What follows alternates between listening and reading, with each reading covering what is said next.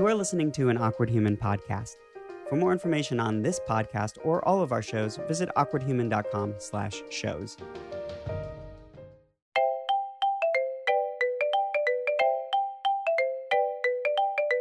Hey. Welcome to my show. This is Interview with a Comic Book Nerd. I am your host, Richard Cardenas. Welcome. I hope you guys are all doing well this week. I'm doing kind of great. Nothing special, really, but, I'm alive. I'm kicking. I'm doing things. We're here. It's great stuff. Anyway, it is the top of the show, so you know that means that I'm going to be recapping a comic book that I've read this week that is really standing out to me. And this week it is Batgirl and the Birds of Prey. This is number 3. This is the Rebirth series of Birds of Prey. Okay, so as always, the writers are Julia and Shauna Benson. This is illustrated by Claire Rowe and, forgive me, gonna fuck up a name, Roge Antonio, Roge, I don't know. I'm sorry. I'm so sorry, you guys. Colors by Alan Pasalacqua and letters by Darren Bennett. All right, so this issue, well, I guess I don't remember if I've actually read any of the past ones with you guys before, but just a quick recap. We've got the Birds of Prey, which is Batgirl, Huntress, and Dinah, and they are trying to catch a villain or some kind of, I don't know, criminal who is taking up the name of Oracle, which is Batgirl's old alias when she wasn't able to walk because of the Joker.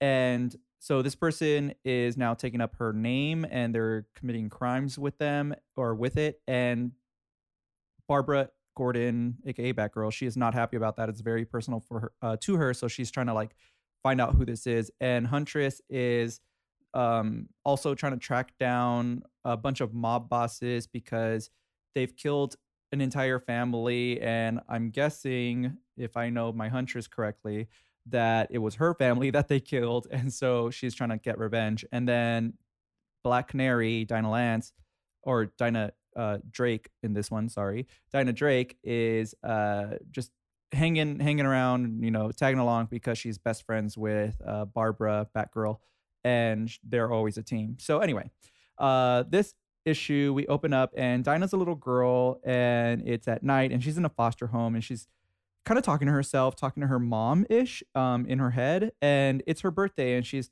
saying that, her mom isn't there again. It's another year where her mom's not there and she's basically like, it's my birthday. You're not here again. I already said that. So her dad comes in, her foster dad comes in and drags her to her bedroom and is like, you need to go to sleep. And she basically decides that she's going to run away because she can't be there anymore. She doesn't like the environment. It's not healthy for her. And apparently he's kind of abusive and stuff. And so she decides that she's going to run away. And she tells her foster brother, I've got to go. If I stay, I am going to kill him. And so she leaves. And so then that's the past. We cut back to the present and the team is at Barbara's place, Batgirl. They're at her place and they're waiting for a hard drive to be decrypted because they're looking for a person who has, like I said, taken up the name of Oracle. And they find out that the next target is a family at a restaurant. So they basically head out and then we do another cut back to Dinah as a kid. And she's training with her sensei and he tells her that Dinah in Hebrew means she who judges, and that she has to be careful and considerate when fighting. And he ends the lesson and says that, they're going to continue the next day. She's left alone and she starts talking to herself again in the mirror where she's talking to her mom in her head. And she's made up a story in her head that her mom is on some kind of secret mission. And that's why she had to give up Dinah. And Dinah wants to be strong like the mother that, she doesn't actually know, but she wants to be strong like her mother. And so that she could go back to the foster home and rescue her foster brother. And so she starts crying and the sensei sees the whole thing. And, it's kind of a sad moment. We cut back to the present and the team arrives at the restaurant and Batgirl just straight up Kool-Aid mans into the restaurant. No consideration for the fact that there's a door in the restaurant. She's just barrels through the window of the restaurant, and she it turns out that the whole killing the family thing was a trick. It's not true. The Oracle kind of like planted fake information in the hard drive, and Batgirl figures out that Oracle is actually after their safe house, which is where Commissioner Gordon is being held right now, and Commissioner Gordon is Batgirl's dad. So we cut to the safe house, and there's a team of like these snake villains that barge in, and they've taken out the guards that are around the safe house, and they go in and they barge in on the commissioner. And the Birds of Prey, the team arrives, and they start kicking some ass. One of the villains goes after Commissioner Gordon, and Huntress shoots him with an arrow and in the back. And Batgirl's like really pissed off, and she's arguing with her about, they don't kill, they're not supposed to kill. And she's like going off on Huntress, and Huntress is like, hey, I saved the commissioner. So if you can't handle the way I do things, then I'm going to work alone. Like, I can't do this. And Batgirl, realizing that, oh, yeah, shit, she did save my father, she starts, you can see that she feels kind of dumb about it. And because she's happy that her father is saved. We then cut back to Dinah as a kid again, and it's her birthday. I think she's turning 16 or something. And her sensei presents her with a black belt for her birthday. And he says how proud he is of her, that she's learned to control her pain without letting go of it. It's a nice moment between them. She ends up going to the mirror and she talks to her mom again. And she's ready to let go of the idea that her mom is, this person that she's made up, and she's just ready to let go of the idea of her mom in general. And she basically says her goodbye to her, and she lets out this scream, which I think we're supposed to assume is the first time she uses her sonic scream, and basically breaks the mirror.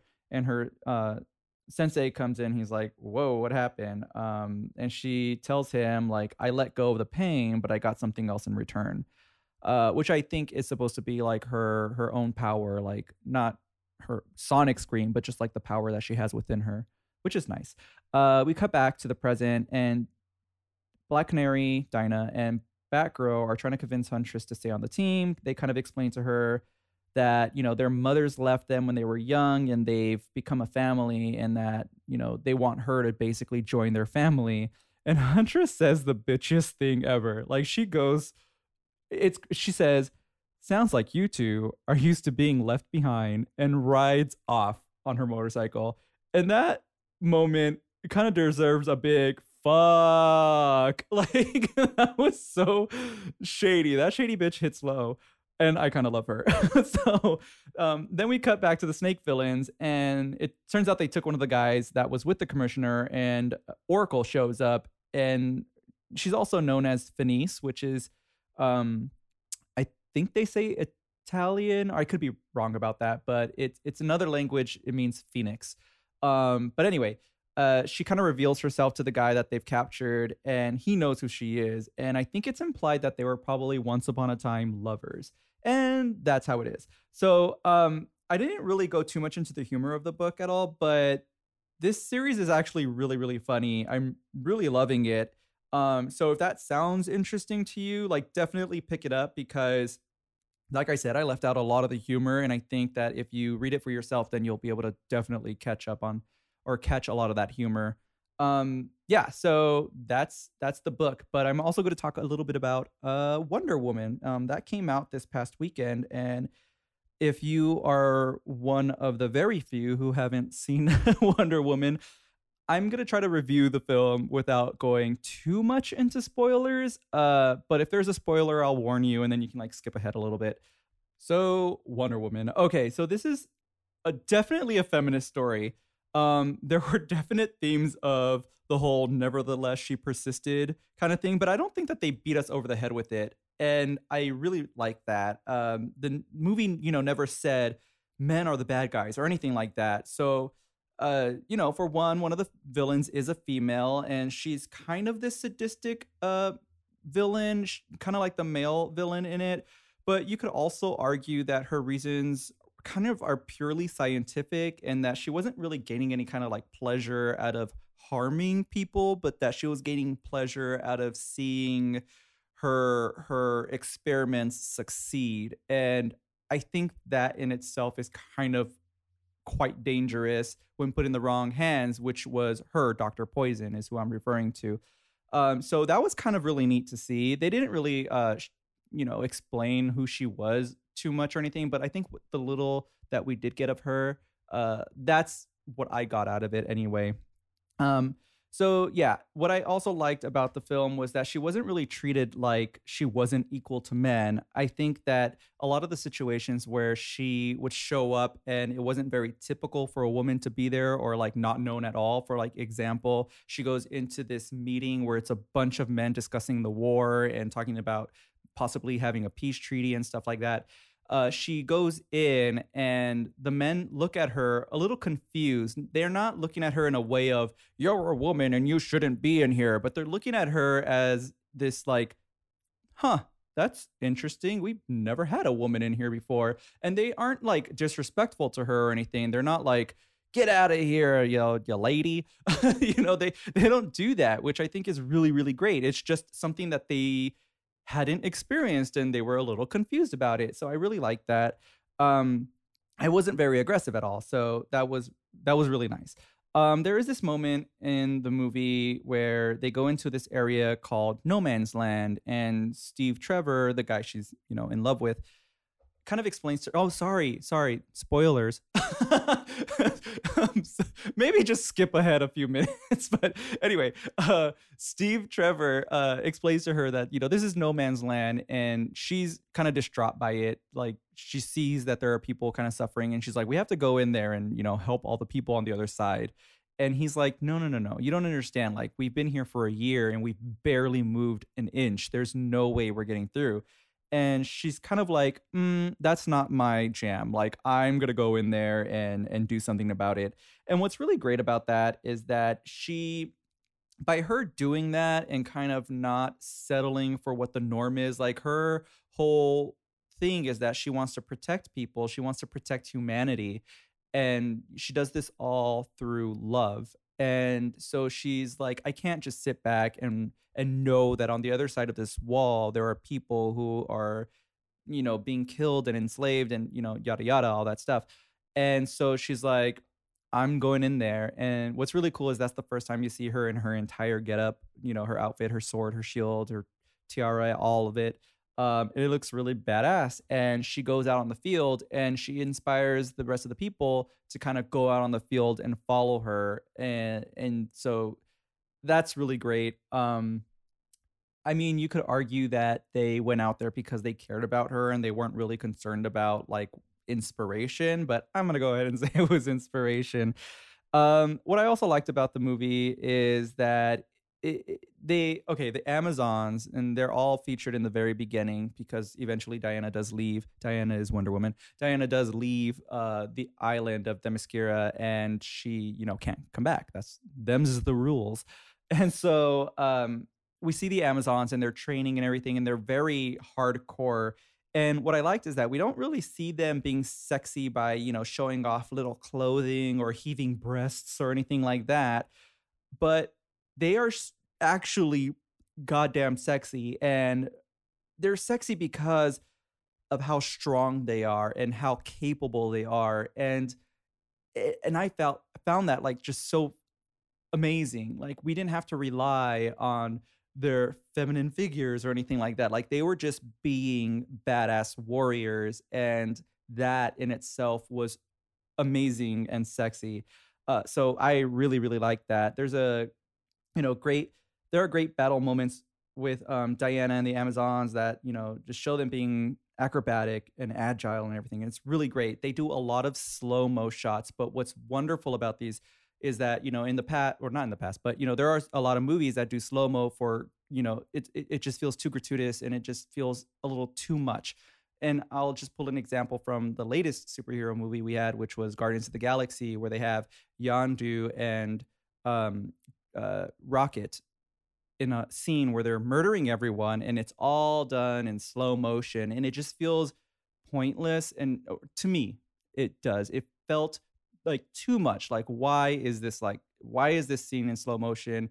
Like, you're trying to make it cool. And like, there are other movies where the slow motion is just so pointless, where like not that I remember this specifically, but you'll have like a Wolverine jumping with his claws out towards someone, and they like slow it down and pan around him, and you see him just floating in the air, slow motion. Like, it wasn't like that. The slow motion had a purpose, and it was because the Amazons were doing incredible things. They were physically doing incredible things. They had crazy choreography on the horses where they would like not fall, but they would like lean down, pick up a sword, and like twist over and be back up on the horse. And they would show that in slow motion because it was so intricate, and they didn't want you to miss all the details. And there were lots and lots of moments like that where the slow motion was done because there was so much detail to appreciate. And I loved that. And, Patty Jenkins, like, hats off to you. I knew this movie was going to be good. Typically, I don't like movies set where the setting is war, like, World War I, World War II, whatever it is. Like, I typically don't like those type of movies. Like, for instance, I don't remember Captain America, the First Avenger very well. It was so long ago, but also I remember hating it because of the CG. Like, I just couldn't stand how fake everything looked. Or at least Captain America looked very, very fake. But also that it was set during war, and I'm not, like I said, into war movies at all. And so this didn't feel like that. It felt like she was entering war, but she was her own part of the story, and war wasn't the story. It was her story trying to save humanity, and that was really great. So yeah, I really, really like the film. I think you should all see it. It's kind of empowering, not just for women, I think, but for everyone who watched it. It felt very, very fresh because, and I think it has to do with the fact that, Patty Jenkins is a female and she directed this movie through her eyes. And, like, not everything was so sexualized and not everything was so naive. Wonder Woman was, she wasn't, well educated on the modern society because she was trapped on this island for her entire life. So like every little, a watch she was impressed by, she'd be like, what is that? Maybe not impressed. Impressed is the wrong word, but she'd be like, what the heck is that? So I think it's really, really great. So check it out. One thing that I'll say is kind of like what I want to see in the future. Diana, Wonder Woman, is of Greek descent or whatever. She's, half god. And I want them to explore that a little bit. In the movie, they did, another spoiler, say that all the gods were killed off, but it would be great if they could at least explore some of what that is. Like maybe go into that story a little bit more. Maybe some of the gods survived and Diana like runs into them or anything or something like that. One of the biggest villains / characters / like friend, I guess now especially, but one of the characters that Wonder Woman comes across, I think often, is a character called Cheetah, and her real name is Dr. Barbara Minerva, and she's one of the villains that kind of like goes through some ritual and turns into this like cheetah humanoid thing. And I think her being in the movie would look really great. I'd like them to kind of like explore that, but also maybe even introduce Donna Troy, who's kind of like Diana's protege.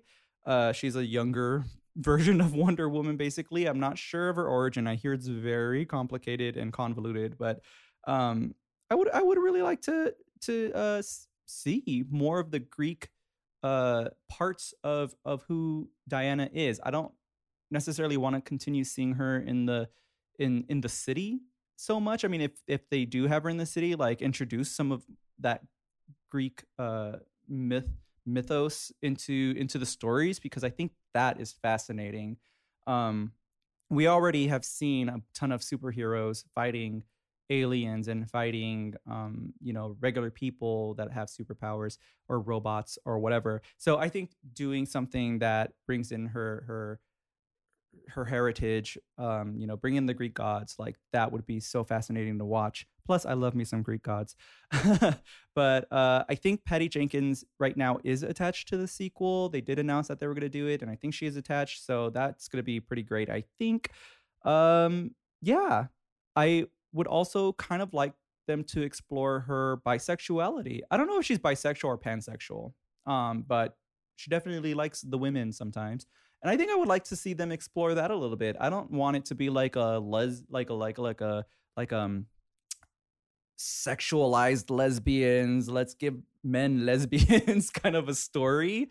But I want, because in this movie, her and Steve Trevor, they have a romance, but it's not like in your face, like, I'm doing this for you, Steve, like, you're my true love. Like, it wasn't like that. It was just like, oh, there's this person that she's getting to know and that she's falling in love with, and it feels so natural with them. And I want that to happen in the next film, but maybe explore something else, because as of right now, we don't really have a big screen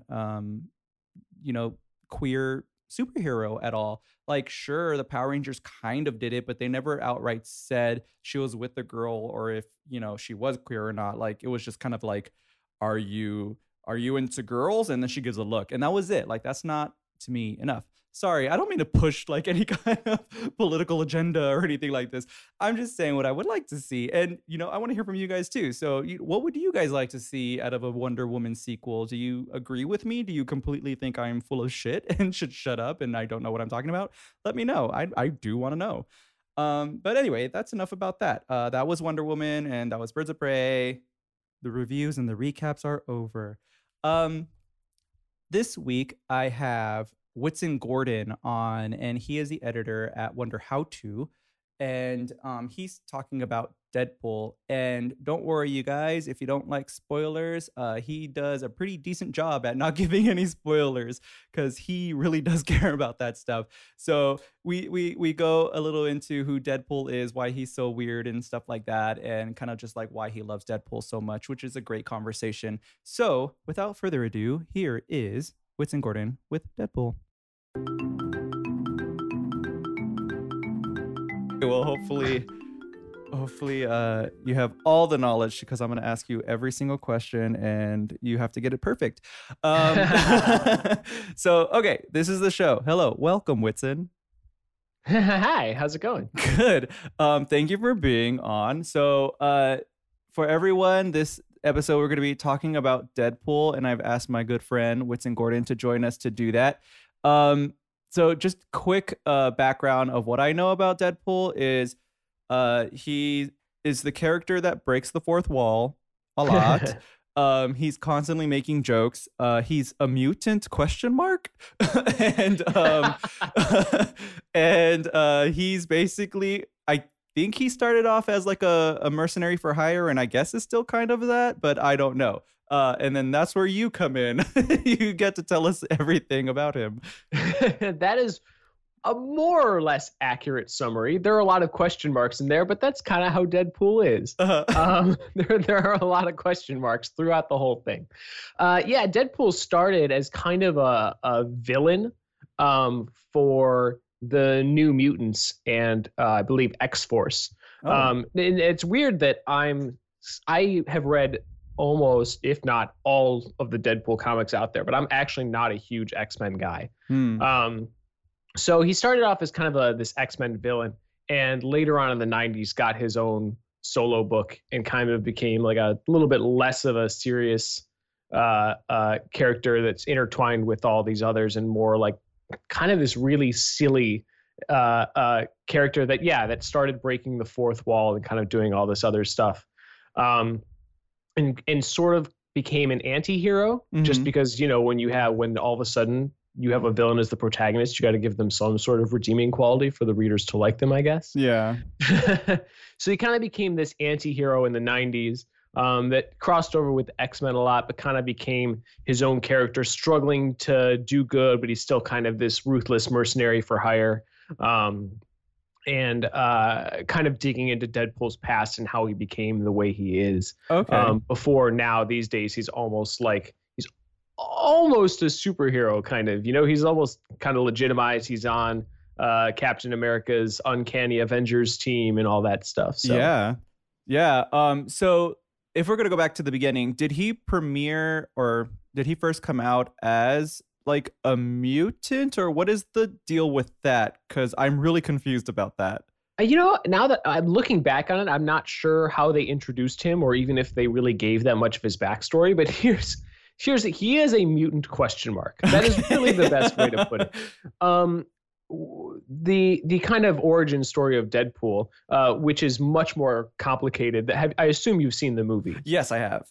So it's a little bit more complicated than the movie. The idea being that Deadpool, Wade Wilson, was this kind of this guy, mercenary, whatever, who contracted cancer, and then basically checked himself into this experimental Weapon X program, and they tried to basically recreate Wolverine's healing factor on a dying man who was not a mutant.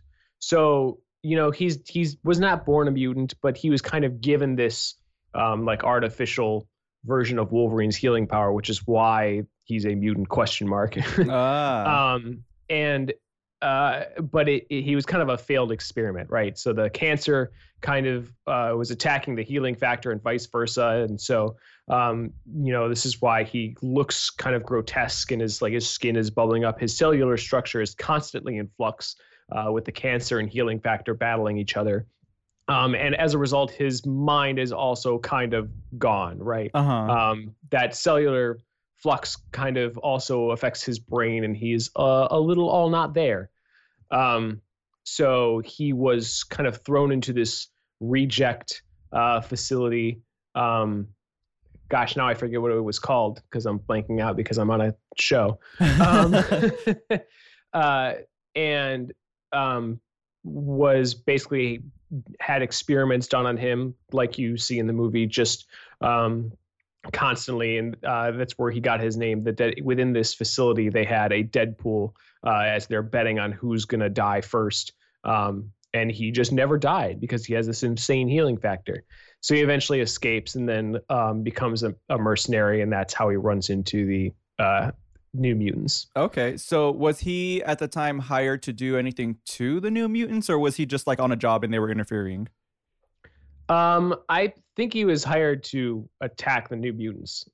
Again, I'm not. I don't quote me on that because while I've read his origin issue, the vast majority of my Deadpool knowledge is really with his solo stuff because I don't read a lot of X-Men. Then we'll go ahead and skip.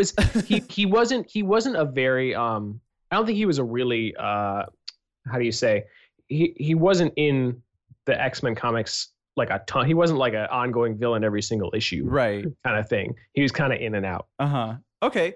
All right. So he gets his own series eventually. What are we looking at that point? Is he this anti-hero that we know now, or is he? Well, not quite as much what we know now, but that's kind of how where he starts trying to become a guy who's like kind of trying to do good. It starts off with him kind of being out for himself.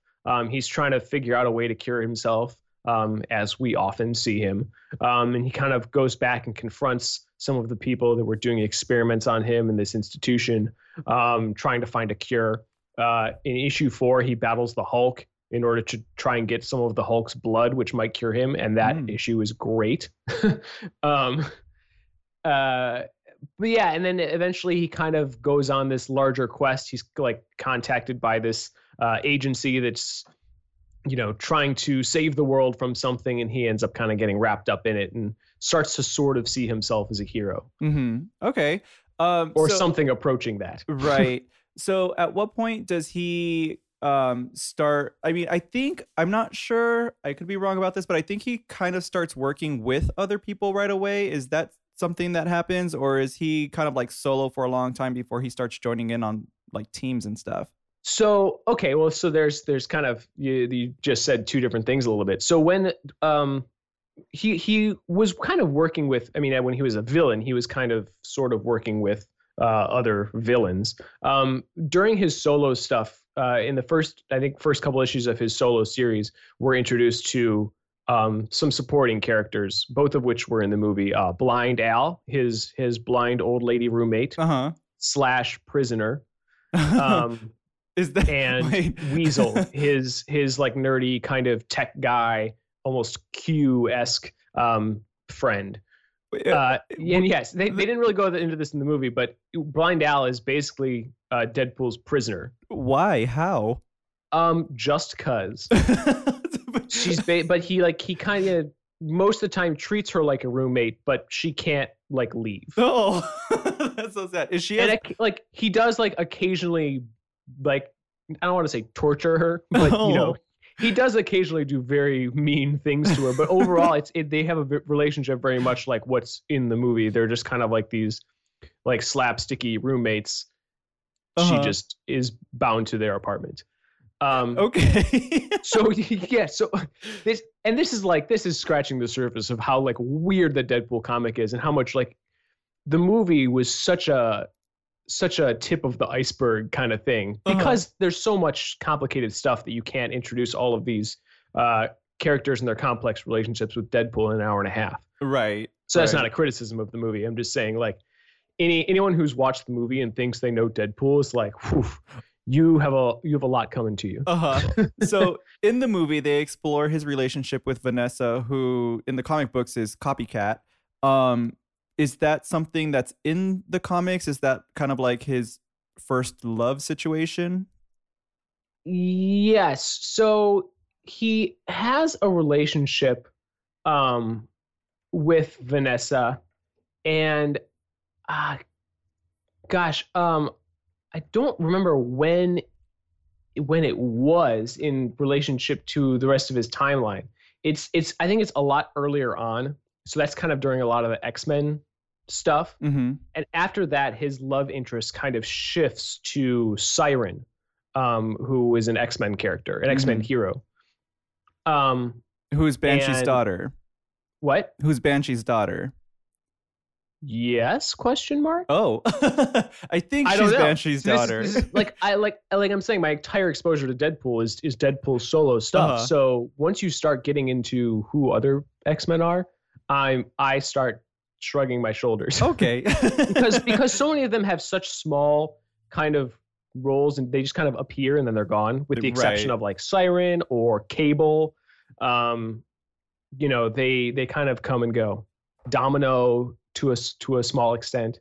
So yes, Vanessa Carlyle is in there. But she doesn't like last as a love interest for most of Deadpool's existence. And that's the other weird thing about Deadpool's existence, is that, he kind of came around in the mid 90s, had this solo series in the 90s, and then was kind of never seen again until Cable and Deadpool in like 2004. Oh, wow. Okay. So you have like 6 years or so where there just wasn't a lot of Deadpool stuff, and then they kind of brought him back. Mm-hmm. And that's when he started, toward the end of Cable and Deadpool is when he started becoming really popular, and all of a sudden we have like 10 Deadpool titles at a time running. Right. And everyone loves him, and it's enough to get a movie made. And I have no idea how that happened still. It took quite a while. It did. And honestly, I think it was just because Cable and Deadpool was that good. So how did that happen, Cable and Deadpool?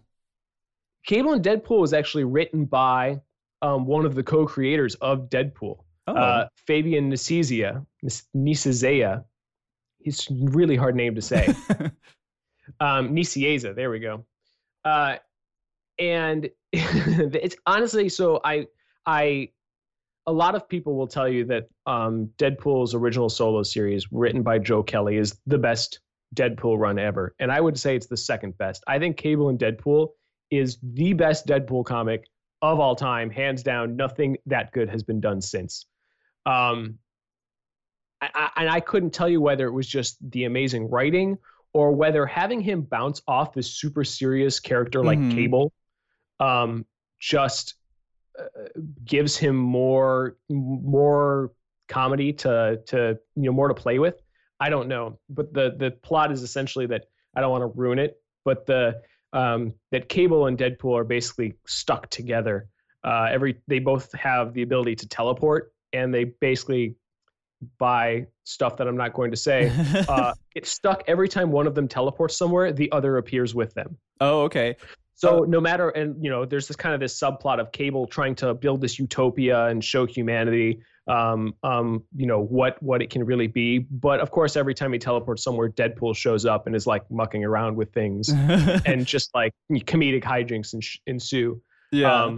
That's the best plot device I've ever heard for starting off a team up comic that makes no sense.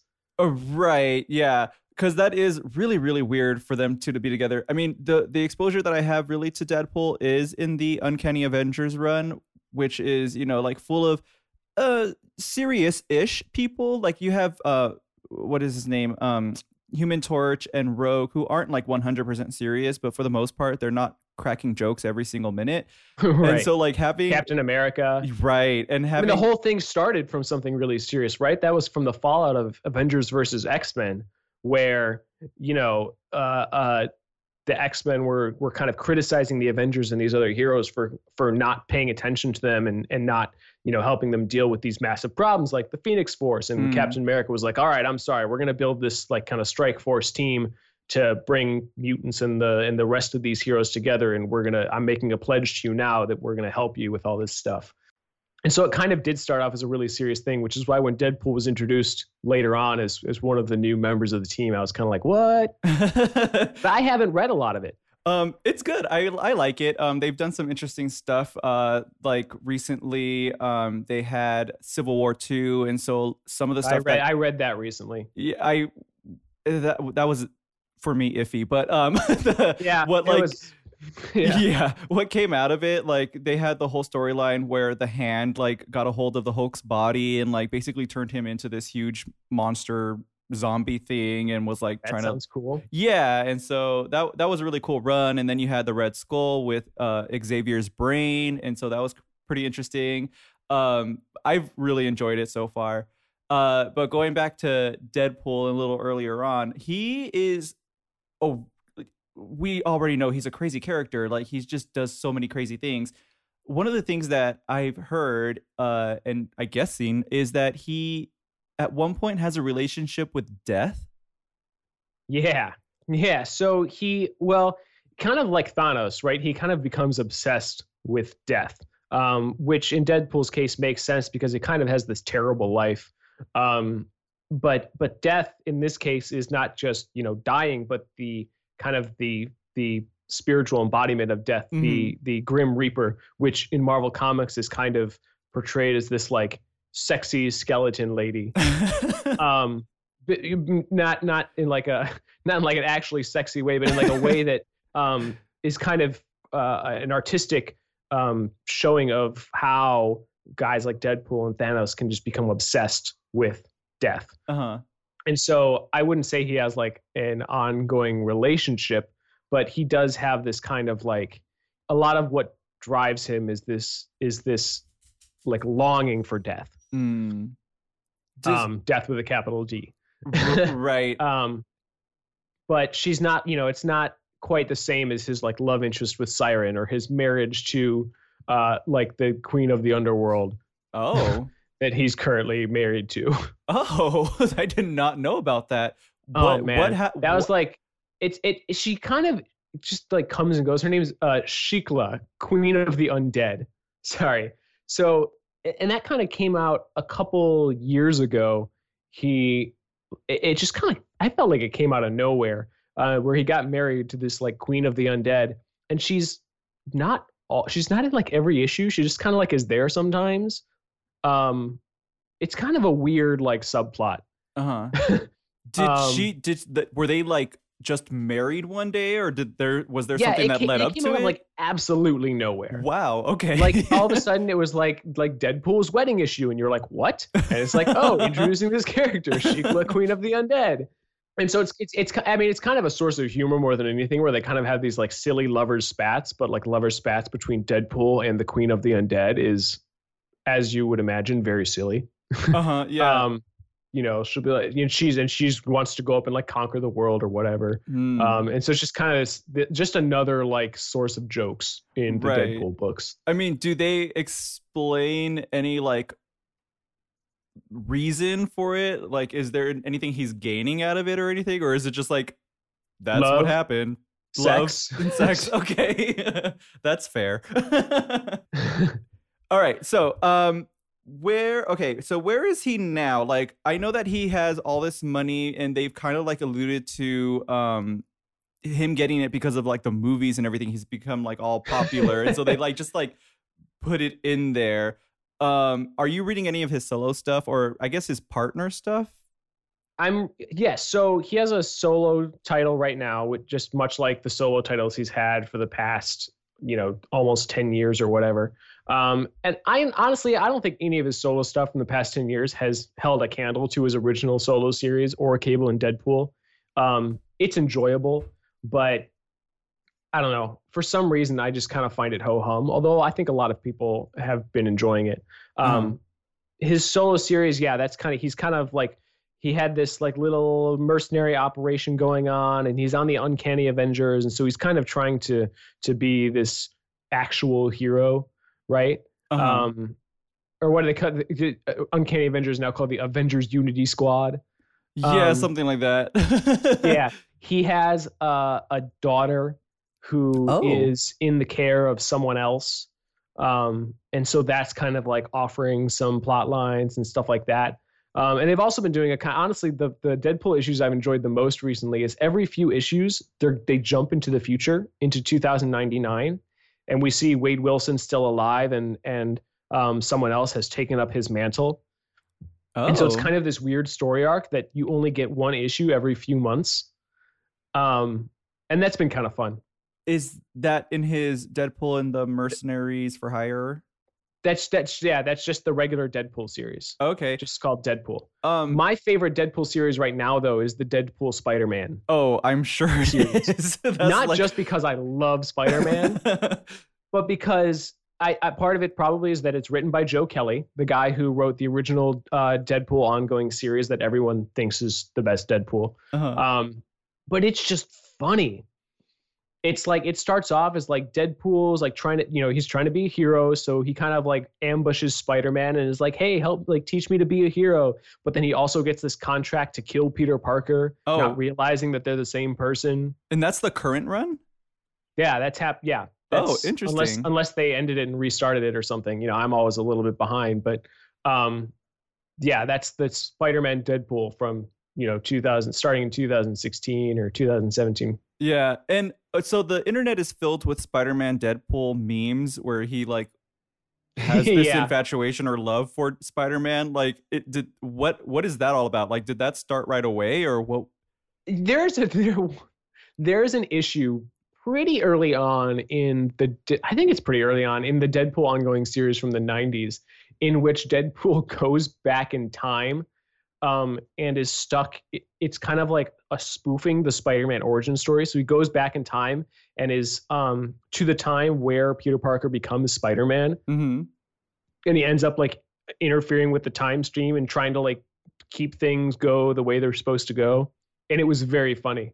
And so I think part of that, like trying to be a hero, is looking up to what, in the Marvel universe, a lot of us see as like kind of the quintessential Marvel superhero, right? Mm-hmm. And they obviously, there are some similarities between the two in terms of their like comedic nature, and obviously like their costumes to a certain extent too. Yeah. And so I think a lot of it, is just writers knowing that Deadpool and Spider-Man is a winning combination. There was also a Deadpool Spider-Man crossover issue in Cable and Deadpool, and that was also fantastic.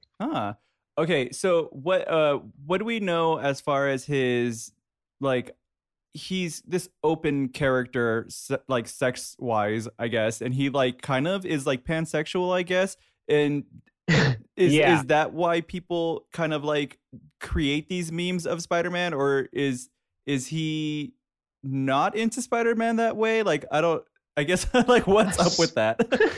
I don't think it's ever really been a serious statement in the comic that he's actually infatuated with Spider-Man that way. I think he's just kind of a goofball. Okay. And that he makes, homoerotic jokes like that because that's what he does. His sexual orientation is not something that they've gone like super deeply into. But the writers have talked about it, saying that he's pansexual, or that he is whatever he is in that moment. Just because he's kind of all over the place, and he's like one of those people. Right. It's whatever he fancies in any given moment. So there's obvious dynamic difference between a Deadpool and Cable and a Deadpool and Spider-Man. Do you think one works better than the other? Oh, that's tough. I really love them both. And you're right. It's a very different dynamic because Cable is super serious and Spider-Man is also super serious when in contrast to Deadpool, but he's also a much more lighthearted. Mm-hmm. Like Cable is legit super serious. Like Captain America serious, okay? Whereas Spider-Man is more like, no, Deadpool, you can't do that. You can't just kill people. But he's also like, if they find themselves in a situation where they're on the same side, they'll both kind of be cracking jokes. Mm-hmm.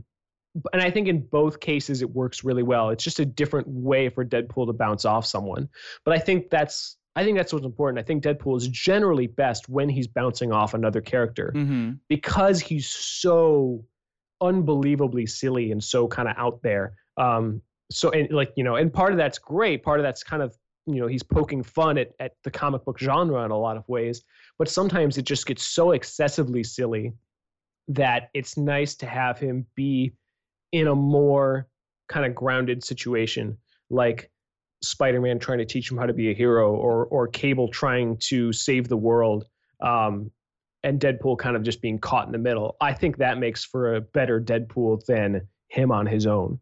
Yeah, I've always kind of felt that too, because I mean, like I said, my only exposure to him really is the Uncanny Avengers, and I love him in that series because he only comes in once in a while with his one-liners or just like being completely silly. And like I've considered picking up his solo series, but I'm like, do I want to see that all the time? Right. It can get a little exhausting after a while for just one-liner after one-liner after one-liner. And there are people who have done it well. I just think that there are only a few people who have done it really, really well. Deadpool has had so many solo series in the past few years, but none of them have been as good as the original Deadpool series or Cable and Deadpool, in my opinion, or the new Deadpool Spider-Man, which I think is probably the best Deadpool since Cable and Deadpool. Okay. So going back to the whole Spider-Man dynamic, when Deadpool first joined the Unity Squad, Spider-Man quit right away. He was like, I'm not going to be on a team with this guy. And he leaves the team. So what brought on the series for them to be partnered together with their Deadpool Spider-Man? Like, why was that okay? Well, and you're talking about back when this was when the Unity Squad was first founded, or was this like kind of the second volume of? It's the second volume. So this is like the one coming out of Secret Wars. Okay, yeah. So I think part of it is that I guess. Are you asking within the lore of the Marvel Universe, or like in the real world where the writers were like, a Deadpool Spider-Man comic would be a gold mine, let's make one? I mean, obviously, but that's the real reason. But it's fantastic, so I'm not blaming them. Yeah, but I mean, in the Marvel Universe, like Spider-Man was so opposed to that. But what is? I kind of see it more as Deadpool showing a willingness to try and be a hero and be more like Spider-Man. And Spider-Man is absolutely resistant to it in the story, right? For the first couple of issues, it doesn't just start off like, all right, we're a team now. It starts off as like they run into each other and he's like, hey, Spidey, help me out. And Spidey's like, I don't want to be a part of this. And then in the next issue, he comes up to Spidey again. He's like, hey, Spidey, help me out. And Spidey's like, I don't want to be a part of this. And that like goes on for a little while until there's kind of this larger story that brings them both in. But I think that it's kind of just like an exasperated, fine, I'll help you just this once because you seem like you're really trying kind of thing. And it just kind of escalates from there. Yeah. Which maybe they didn't, really get into enough in the Unity Squad. But the big thing that I think they butt heads on is that Deadpool at his core is still kind of a killer. And Spider-Man, one of the kind of the big key facets of Spider-Man is that he does not kill ever. So that's kind of the main thing they're kind of butting heads over all the time. So I'm a little confused. Are there two separate runs of Spider-Man and Deadpool? Like, was there an earlier version and then they rebooted it recently? I don't believe so, but they honestly, Marvel is rebooting things so many times now, that it's possible they just rebooted it and I just haven't caught up yet. The Spider-Man Deadpool I'm looking at is 2016 and it's still ongoing. That should be the only one. Okay. So Deadpool wants to be this person who is killing less, I guess. So or at least killing the right people, maybe. Okay. So what makes he goes back and forth a lot. Oh, okay. So is Peter Parker one of the right people, quote unquote? I think someone, I don't want to give away too much of the story, but someone basically tricked him into thinking that Peter Parker, who you keep in mind at the time is like kind of this Tony Stark or kind of figure. He's running this like multinational tech corporation and all this stuff. So someone kind of tricks Deadpool into thinking that Peter Parker is this evil corporate guy that needs offing.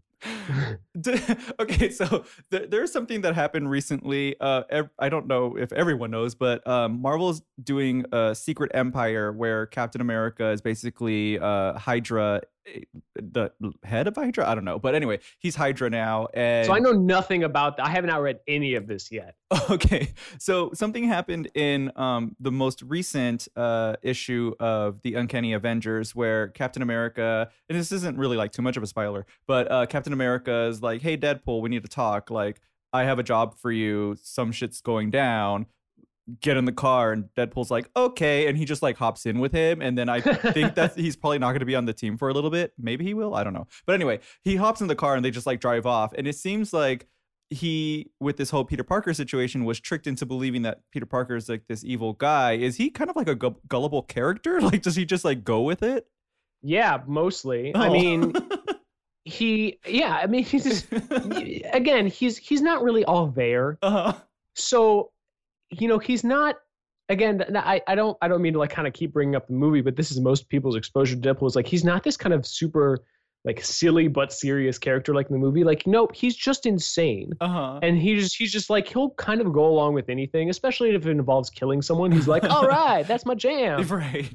And he's given a little bit more room to develop in some of his solo series, but especially things like Spider-Man, Deadpool, like a lot of times they're just there for Deadpool craziness, and not necessarily Deadpool character development, if that makes sense. Yeah.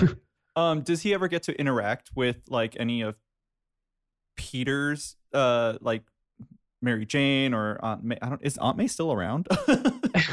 I think so, yeah. But like, does he ever get to interact with any of them? In fact, the one that I was talking about earlier, where he goes back in time, he accidentally knocks Aunt May out and has to like pretend to be her and stuff, like has to. It's so great, and the way he interacts with other people in Peter Parker's life in that issue is just hilarious. So yes, there is a little bit of that. Okay. Oh my God. Okay, so he pretends to be Aunt May? As far as I remember, yes. Wow. Okay. But as far as the current run, like he isn't bumping into anyone in Peter's life where Peter has to like worry about it?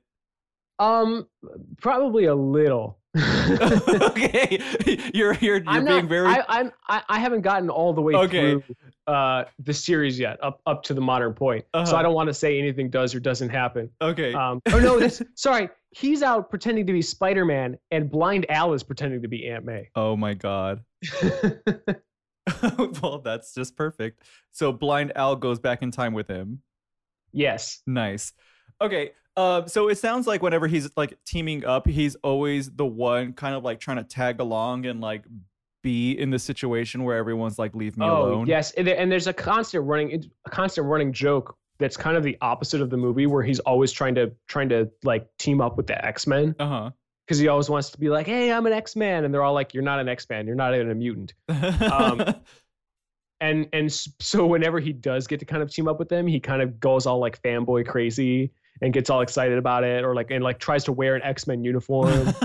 But he ends up wearing like Rogue's X-Men uniform with like the yellow Speedo. Oh, that's great. It's always funny.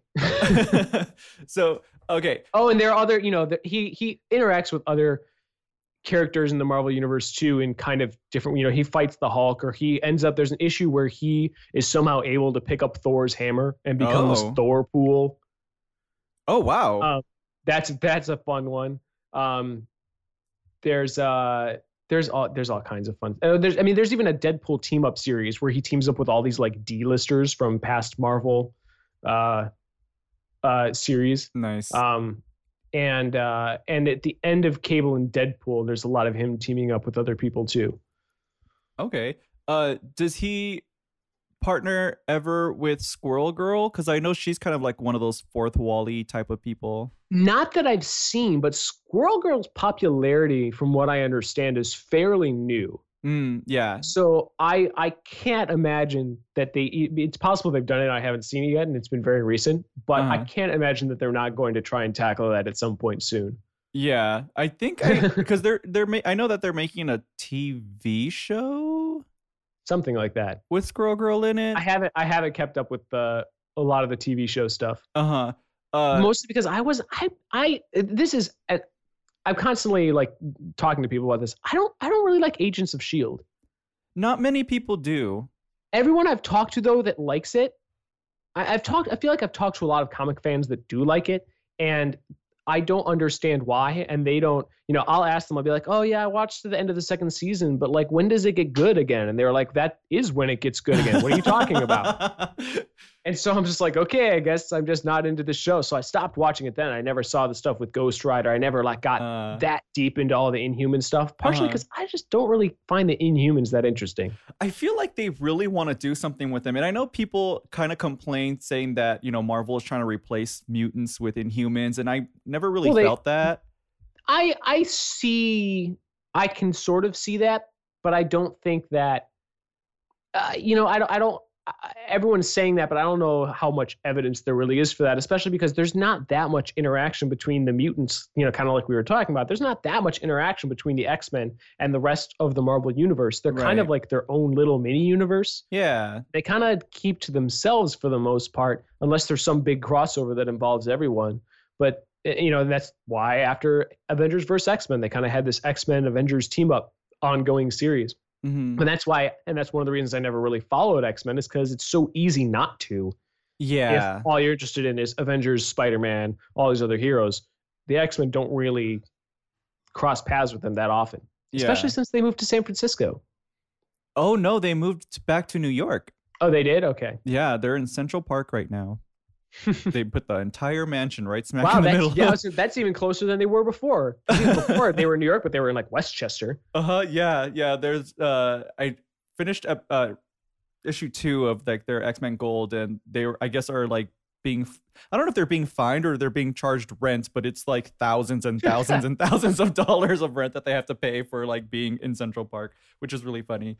What it sounds like, there's a lot of really good runs, but is there a run that you would definitely tell people this is the one you have to read if you really want to get into Deadpool?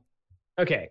You're not going to like this because I basically have like 3 answers. That's fine. But I think if you want to get into Deadpool, the only place to start, and the place that most people would tell you is the best anyway, would be with the classic Deadpool stuff in the 90s. Mm-hmm.